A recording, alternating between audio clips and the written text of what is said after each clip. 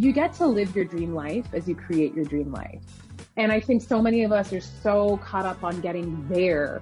Well, once I get there, everything's going to be great and perfect. And let me tell you, there is no different than here. Once you get there, like once you get that business, then you're going to have tons of other things you have to resolve.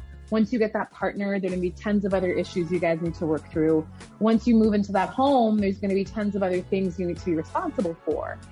So we get to bring that joy, that ease, that dreamlike quality in our present day as well. And so there's like lots of things. I mean, there's so many things we could talk about, but I think the biggest thing for me is how am I doing this? How am I being, and who am I in this process, right? And those words really, really guide me.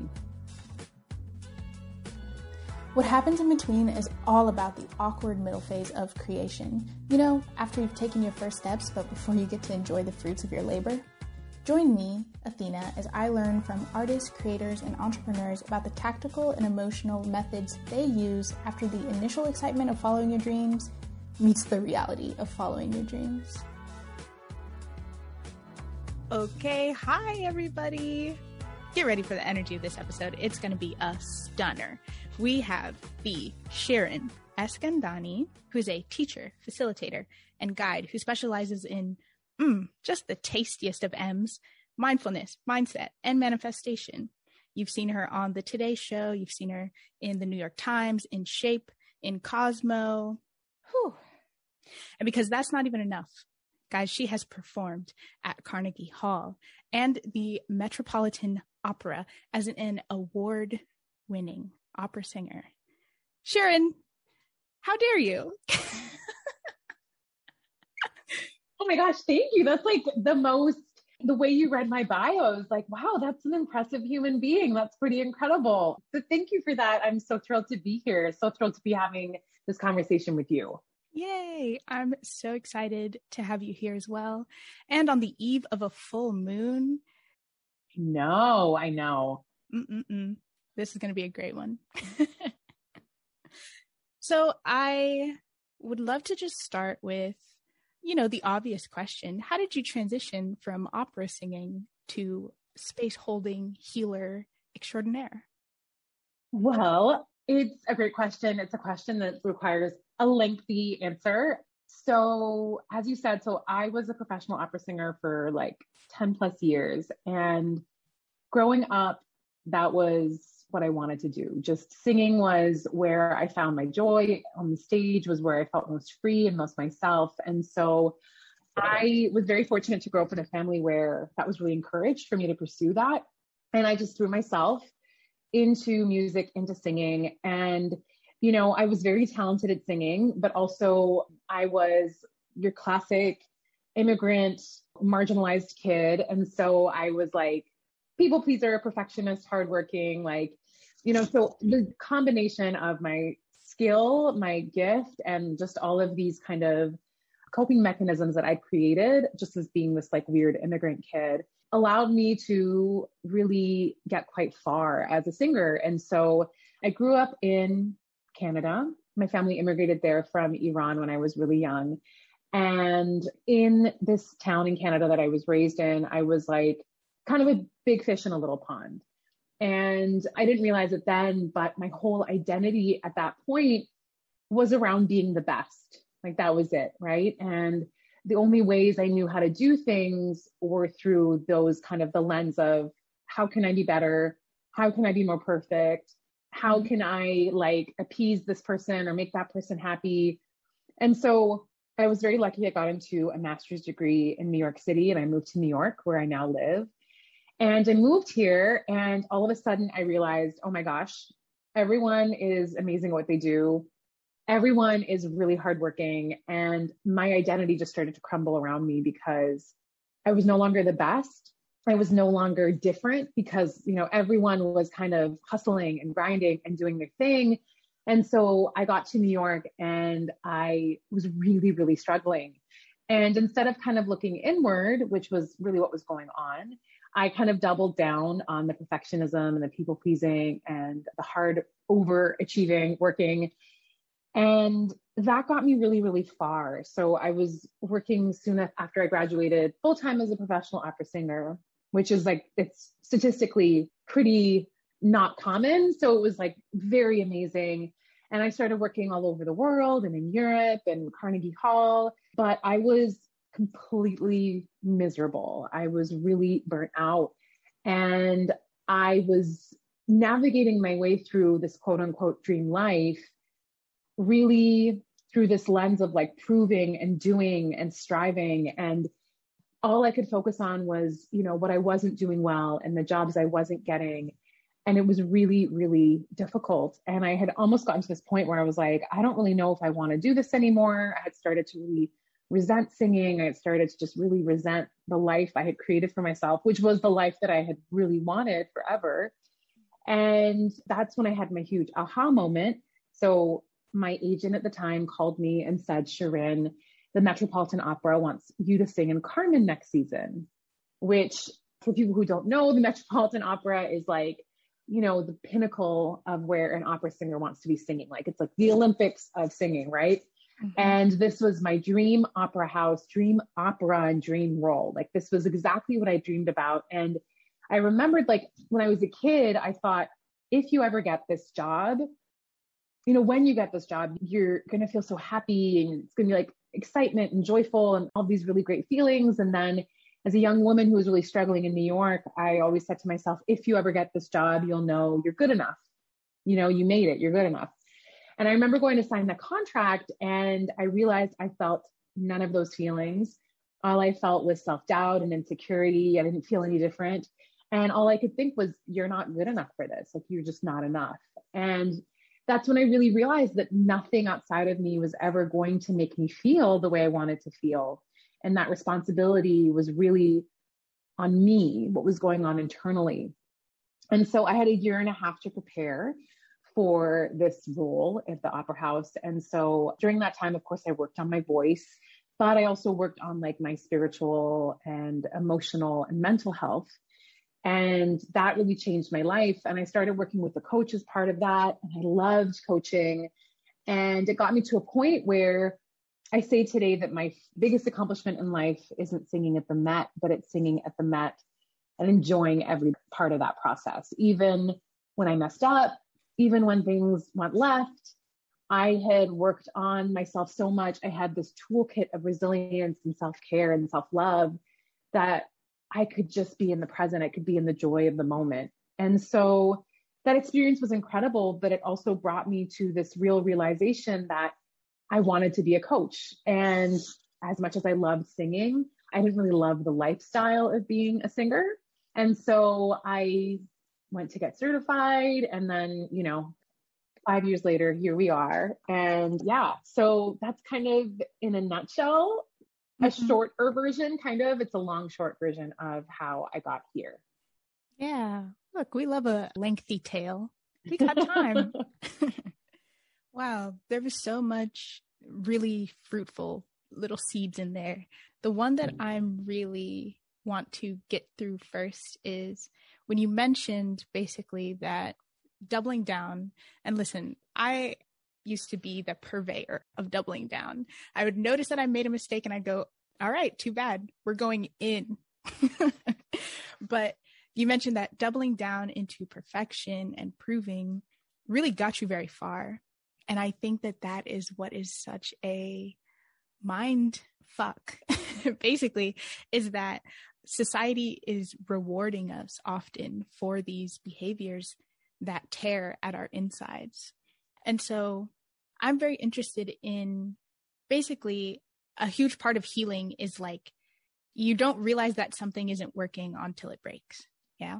So how have you since then been able to be a bit more proactive about things in terms of, okay, this system of moving or how I was doing this won't last forever, or is like starting to become hostile internally. So how have you, since that moment when you like realized, oh, I'm about to sign this contract and I still don't feel great.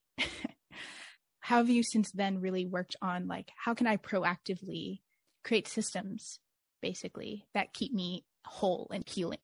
Yeah. So I think for me, the big realization was, I think in our society, and particularly for those of us in certain communities or families, our focus is very much on like, what am I doing? What do I need to achieve? It's like, what? Mm-hmm. And we think that when we get the what, we're going to find the feeling that we desire, right? So like, when I get that degree, when I get that partner, when I get that house, then I'll feel happy, I'll feel fulfilled, I'll feel successful.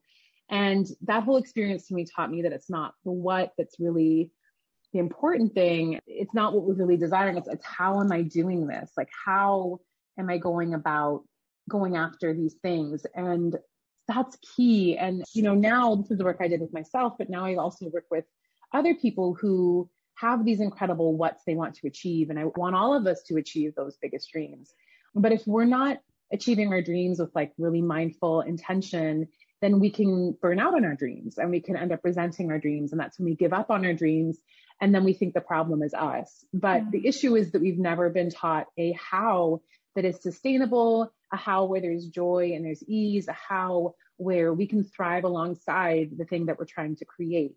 So for me, there's a lot of things that I use, but it's all about how is my internal landscape. So, for instance, with my work now, I have a lot of really big goals and achievements, but I know, like, for instance, I know when I'm falling into the old ways of being, when I'm thinking about like what I need to do all the time, there's an anxiousness, there's an urgency to everything. And so when I'm not going for walks or when I'm not finishing when I'm saying I'm going to finish, right? So I have these kind of what I call symptoms. Like these are my symptoms of when I'm falling out of my self-care, my self-centeredness. I like to call it self-centeredness because for me, it's a reclamation of that word that I should be the center of my world, right? And so like having a morning routine is really important. That like grounds me and it sets the day for me. Having time in the day to rest, whether that's a nap, it's a walk, even like for me, even just watching some trashy TV in the middle of the day is just like joy to me. But, I say this phrase often to clients and it's like the catchphrase of my podcast, but you get to live your dream life as you create your dream life. And I think so many of us are so caught up on getting there. We're like, well, once I get there, everything's going to be great and perfect. And let me tell you, there is no different than here. Once you get there, like once you get that business, then you're going to have tons of other things you have to resolve. Once you get that partner, there are going to be tons of other issues you guys need to work through. Once you move into that home, there's going to be tons of other things you need to be responsible for. So we get to bring that joy, that ease, that dreamlike quality in our present day as well. And so there's like lots of things. I mean, there's so many things we could talk about, but I think the biggest thing for me is how am I doing this? How am I being, and who am I in this process? Right. And those words really, really guide me. Yeah, that's beautiful. The second thing that you mentioned was that nothing outside of yourself holds the responsibility of your emotional well-being. And I think that's a very beautiful sentiment. And I also see kind of a contradictory point around community. And this has been a little bit of the central thesis for this season for me, is just kind of how do we, and especially as women of color who are primarily taught, well, certainly Black women are taught that we are to be self-sufficient, and not only self-sufficient, but like self-sufficient and taking care of everyone else's stuff. So how dare you ask for help? Yick. Tuh. So how do we interact with this space? I don't even think it's in opposition, but how do you interact with this space of leaning on community, but still being your own sovereign? So community is such a key in healing and growth. And it's a key part and pillar of the work I do as a coach, because when I started coaching, I loved one-on-one coaching, but when I started group coaching, I was like, oh, this is really different.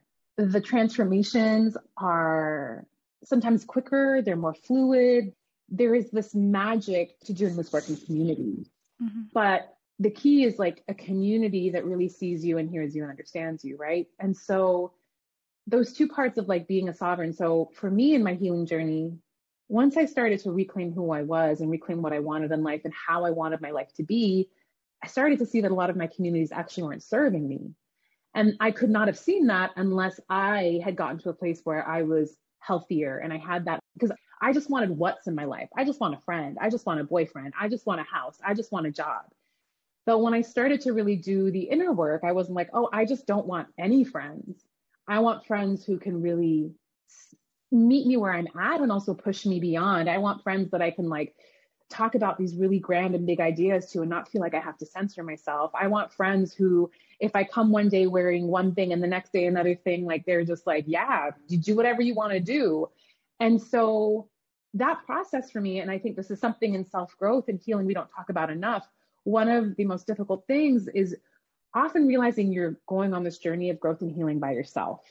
And a lot of the times the people in our lives that kind of got us to a certain benchmark or mile marker aren't the ones who are going to be able to get us to that next one. And that's okay, right? One of the things I see, and I did this too when I was like growing and healing, I was like, oh my gosh, it's amazing. I was trying to like push it on everyone in my life. Yeah. And that's not what we do, even though you want to do it. People have to come to it when they want to, if they want to. And so, yeah, community is a huge part of it, but like, I don't think you can find the community that really serves you until you are really like centered in who you are and what you want your relationships to be about. That makes it so, so different. Yeah. Mm-hmm. Lovely.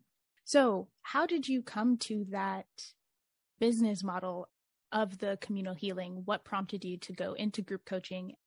And even now with the Alchemy Collective, I'm not going to give away your goodies, but like the particular way that you have shaped that program and the way that it goes, how did you evolve into that business model?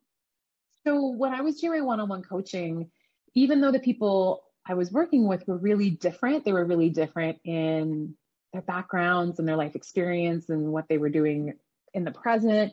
There were so many common themes and threads that were coming up, expressed in different ways, but very similar. And I think one of the things, unfortunately, it's the human experience. We do this. It's like we think we're the only ones who are having to deal with this or feel this way or have done something this idiotic or stupid, right? And what I love about group coaching is that when you start sharing your stories, that's when you realize that you're not alone. You're not the only one. No one's perfect. No one has it all together. When you're on a call or in person and you see someone who you're like, oh, this person obviously must have it so together. And then they share a story about how they feel like they're a mess. That sense of connectedness really gives us so much support and power and strength and makes us feel like we're not the weirdo. And if I am a weirdo, then like, I'm in a group full of amazing weirdos. So let me be a weirdo, like, you know? So I do still do a little bit of one-on-one coaching because I think that private one-on-one time is really important, but I kind of have like a hybrid program now too, where it's like group coaching and one-on-one coaching, which is called Wholehearted Woman. But in the Alchemy Collective, that's all group coaching. And I love it because the conversations we get to have there also like in my group programs. And if you find a community for yourself that feels this good, people share things that even their partners don't know, their sisters have never heard, their best friend hasn't heard, not because they don't trust those people, but because the situation hasn't come up for them to share it, or the question has never been asked of them, or they just never had that insight and felt like there was the time or the space to say it. And so to be able to have a space in which no one knows your past, no one knows who you are and what you're supposed to be about, it's really, really powerful. Yeah. What are the components of safety in a community? So for me, safety is a really, really important part of creating a community. But I've also come to understand that I can do things within my communities that will allow for safety, but I can never say that my space is safe. That is for my community to tell me. Right. So, you know, a lot of coaches are like, this is a safe space. And I'm like, no, I don't get to tell you this is a safe space.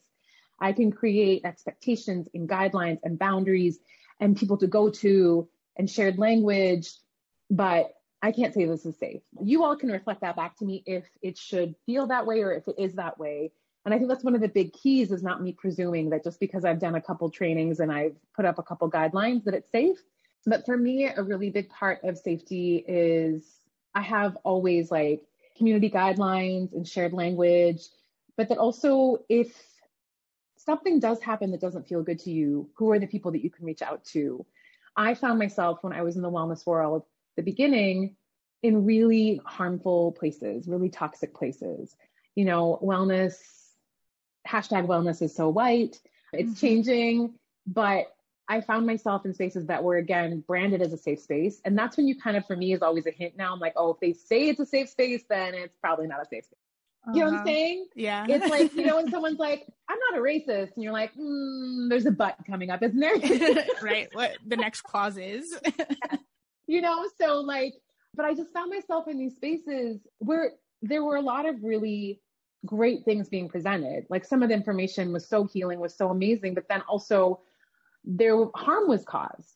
And so one of my big things as a coach is about really honoring that space for the people who come into it. Like really, I never take it for granted when someone comes to work with me. So I'm just like, thank you. I'm so grateful you are here. And it's really about how can I make this space work for all of y'all? So creating a safe space is, I think, it's a dance. You create it with the people that are in that container. Absolutely. Wellness and whiteness, not synonymous, people. No. You mentioned earlier being Iranian. Yes. So we both come from immigrant families, and I'm very, very interested in your experience as you moved into what we are calling collectively sort of like spirituality, but the quote unquote fluffier things, your manifestation, your mindset work. What was your family's reaction to that shift? And has it been difficult to explain what you do to them, honestly? Yeah. So I'm very lucky. My family is very, very supportive of whatever I do. I still don't think they know what I do exactly, which honestly, I just feel like most parents are like, I don't know what my kid does, but seems like they can pay their bills. Seems like they're okay. They can come visit me once in a while. So we're good. Yeah.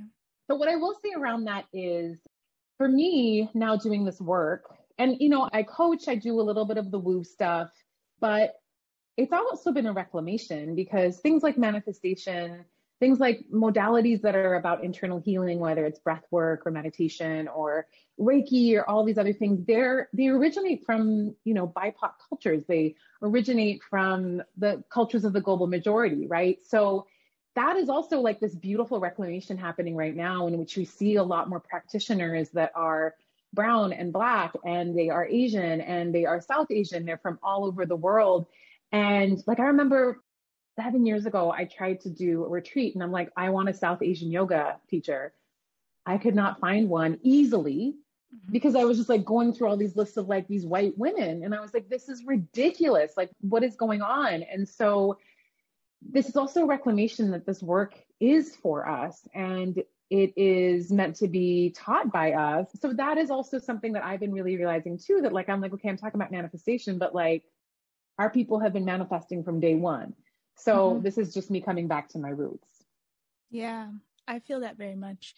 I have been reflecting a lot lately on the large scale severance or severing that colonialism and imperialism did and continues to do, where, for instance, there are a lot of Black people in America right now specifically who are trying to interact more with ancestral work or African traditional religions, but because there's so much deeply rooted white supremacist patriarchal Christianity, not just Christianity on its own, but the specific brand that is white supremacist and patriarchal, because there's so much of that instilled into older Black Americans. They're looking at these things that are a piece of us, that are inherent to who we are, as evil, because that's what we were taught and conditioned. Like, that's how they kept us severed, amputated, basically, from where we actually came from. And it's been very interesting listening to people of color speak on the reclamation of these practices. And there are so many people I know, myself included, who practices such as manifestation or practices like yoga. I'm still like, I don't really want to mess with yoga, even though I know its origins. I know, guys, don't worry. You don't have to like blow up my DMs about this. I get it.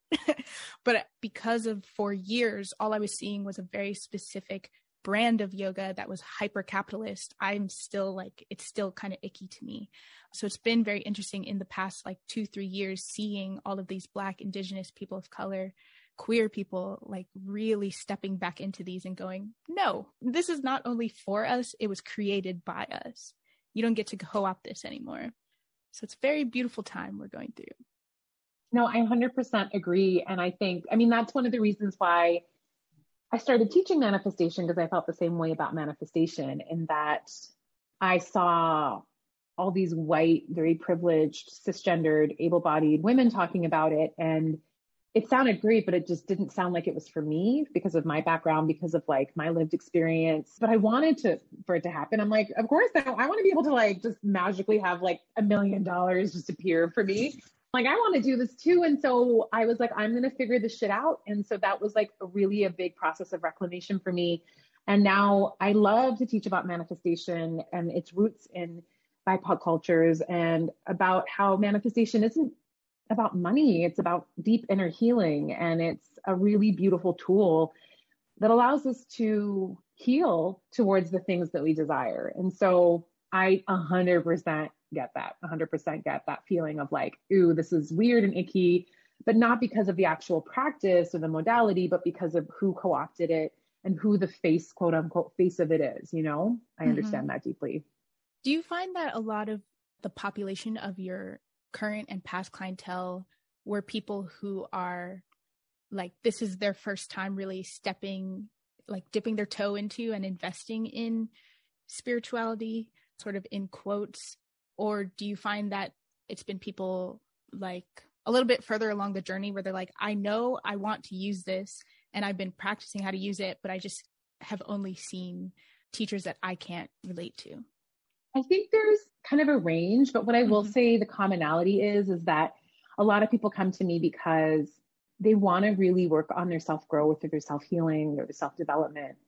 But what they're hearing out there, what they're seeing out there just doesn't click with them. Like, they can see the benefit of it. They can understand why these concepts are powerful, but the way it's being taught and who is teaching it just doesn't resonate with them. And they're like, they think, okay, well, maybe I can't find my folks. And I find a lot of people come to me and they're like, oh my gosh, yes, this makes sense. This is like a breath of fresh air.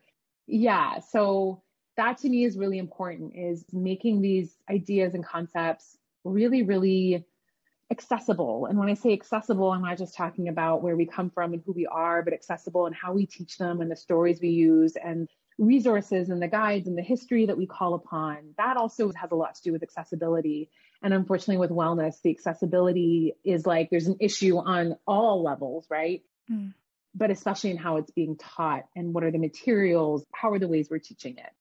Yeah. One of the things that I really loved about your work was the allowance, is kind of how I look at it, where you leave space for there to be doubts.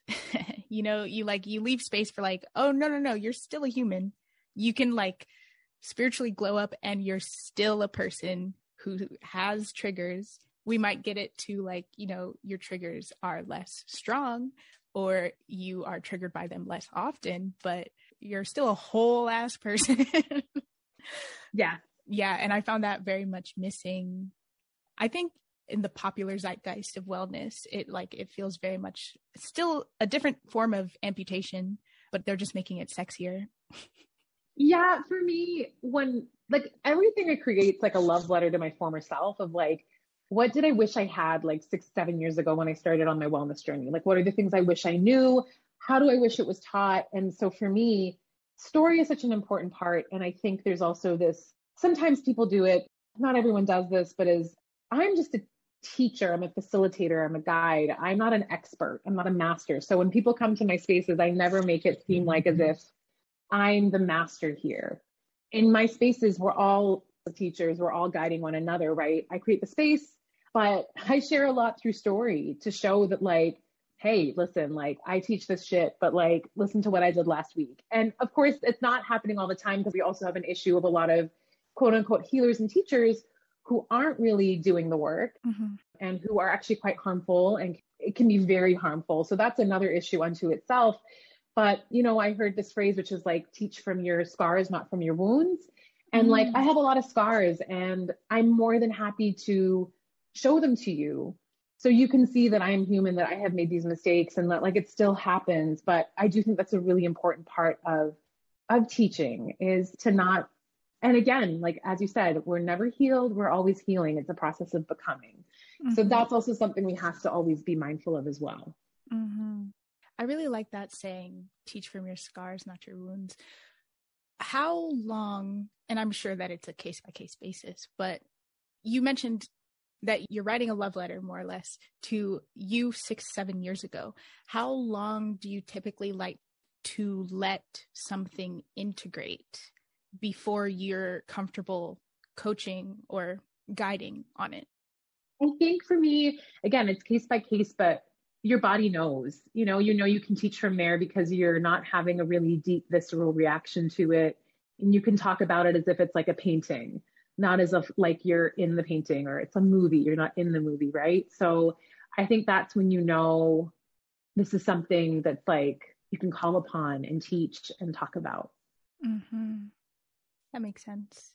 You wrote an email some time ago that I really enjoyed. You had a main point, and I remember reading through it and going, no, Sharon, that's not the point that I got from this.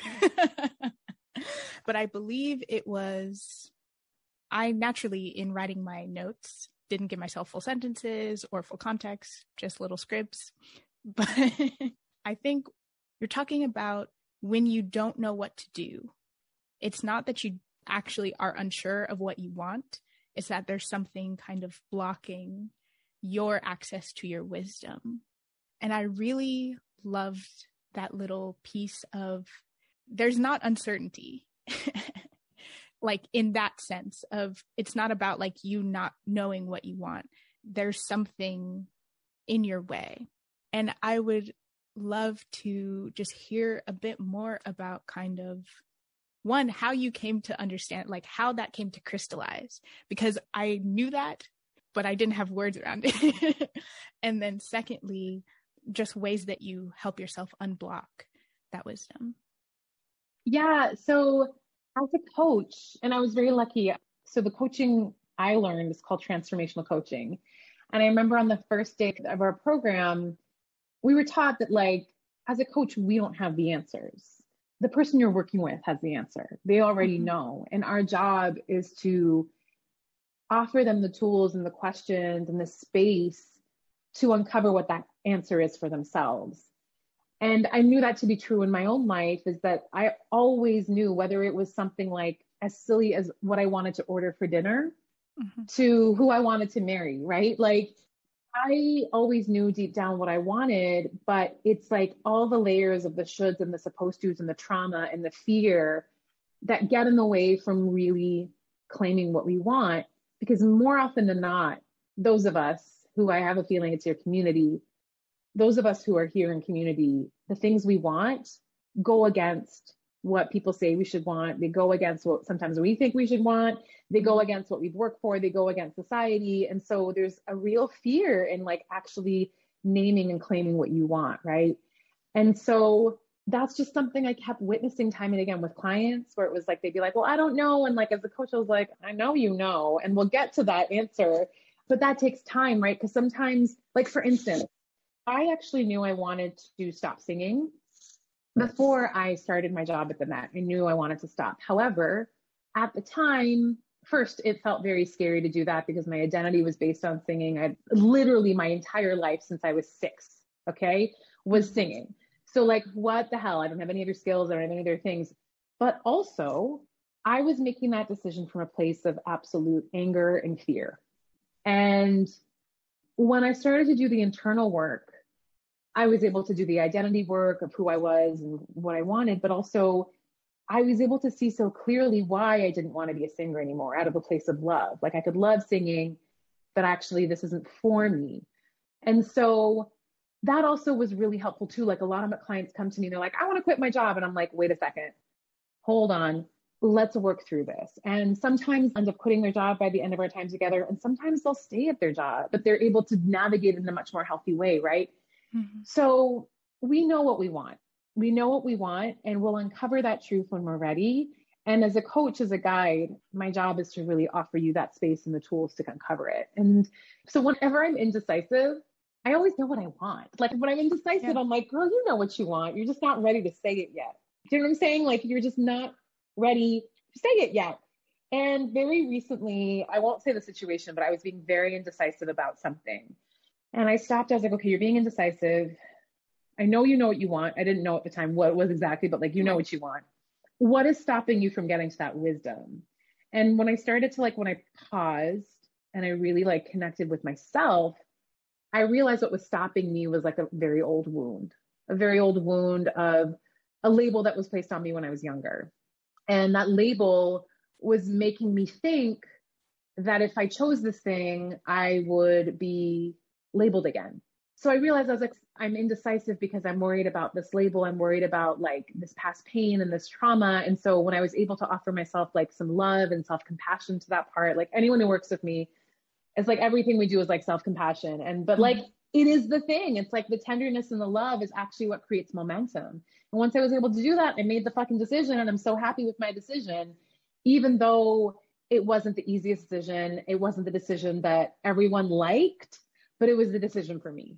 So anytime you're indecisive, you do know you have to understand what is making me indecisive right now. Yeah.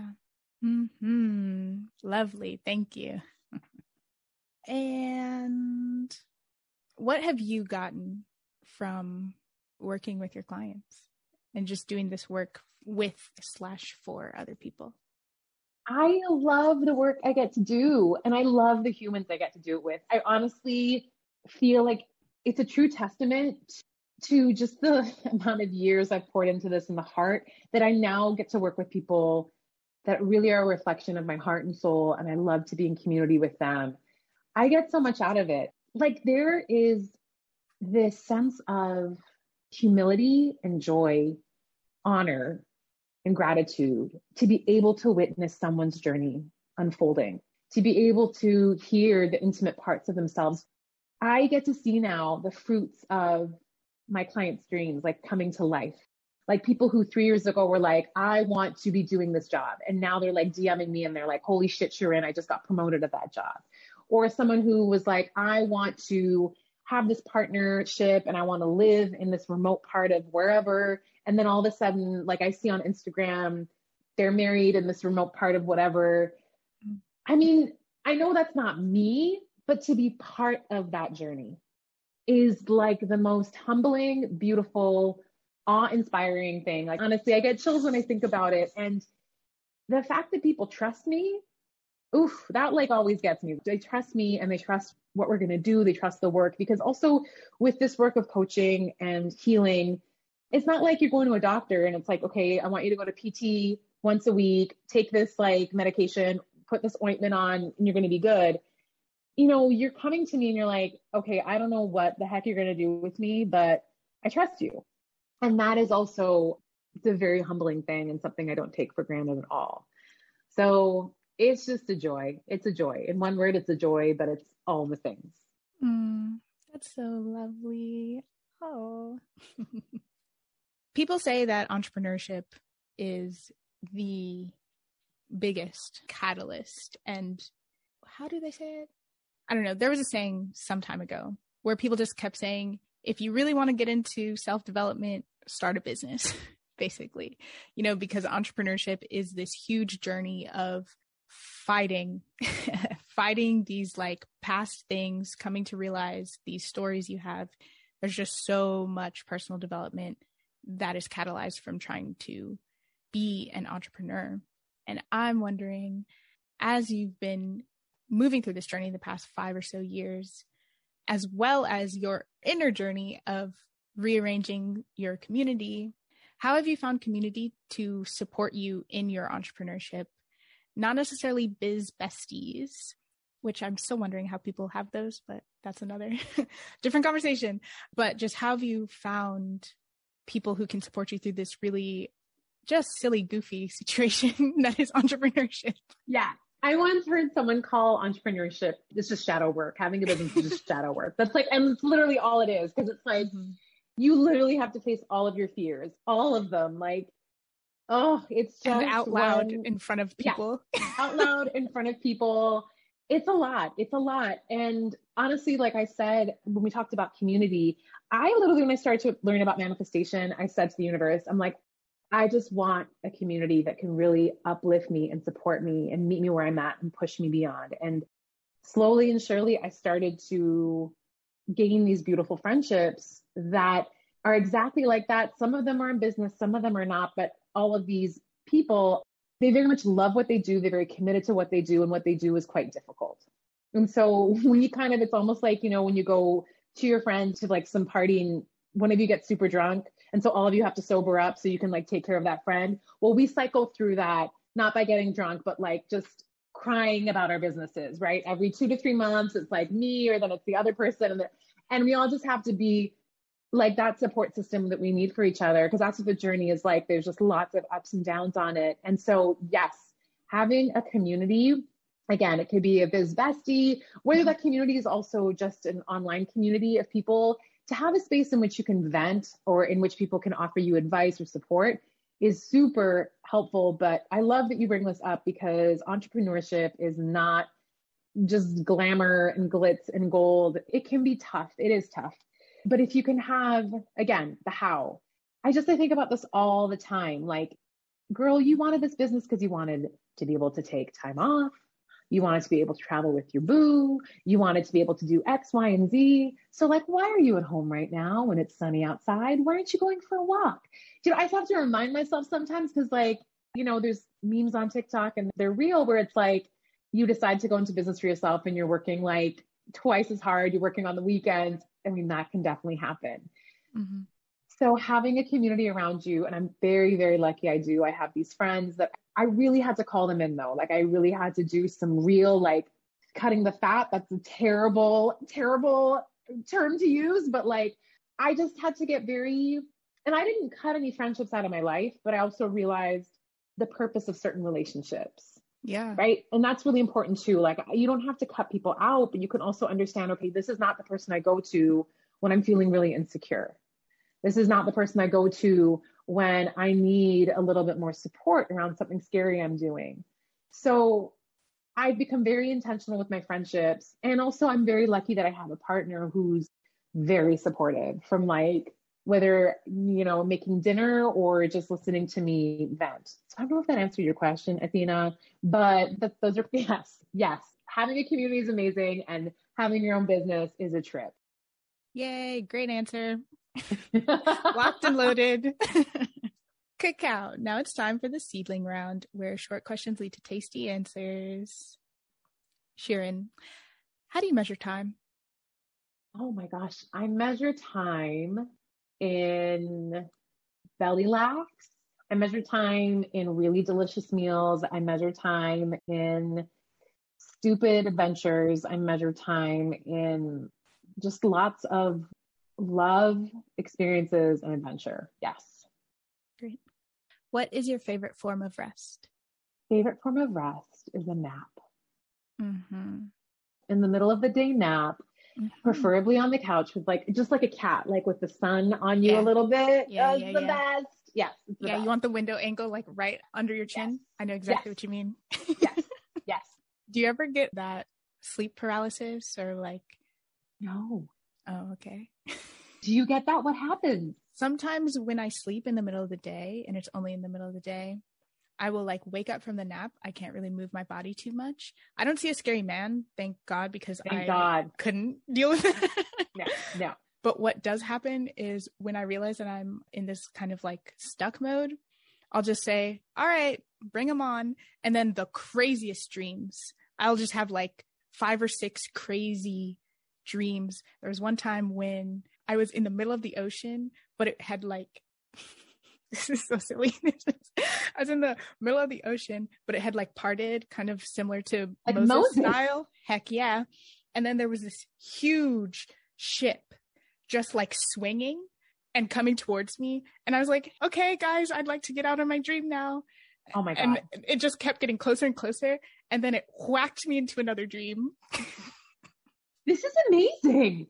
Oh my God. No, I do not get this. And Athena, I'm quite envious. This sounds amazing. Vivid dreams and sleep paralysis with no scary people.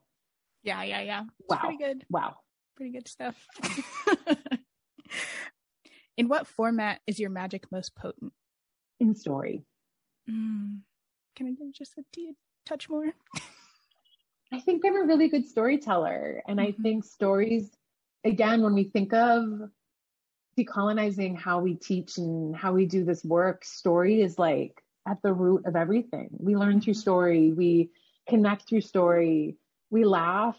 We cry. It's just like story is everything. And I think my magic is, it's in my stories. Yeah, for sure. Cool.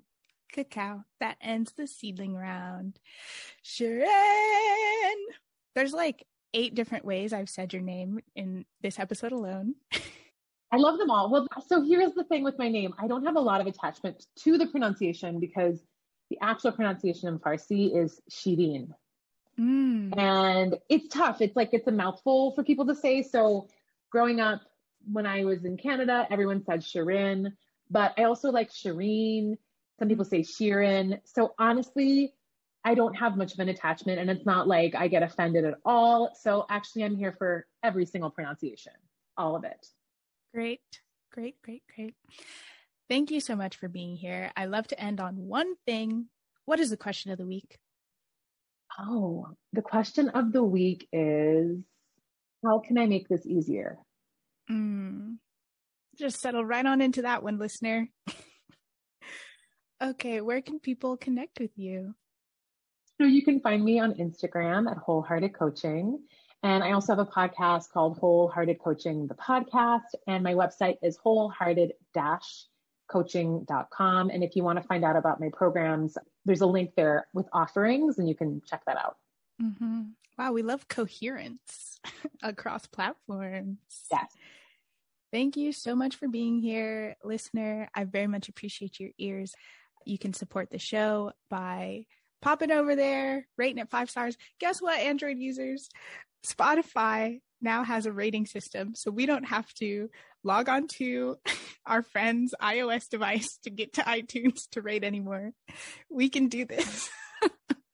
So give us 5 stars, and I will see you in the next season. Thank you for being here, Shirin. Thank you so much for having me. This is such a thrill and such a joy, my love. Yes, and I really appreciate also you, my special listener, for all these delicious episodes sticking with us.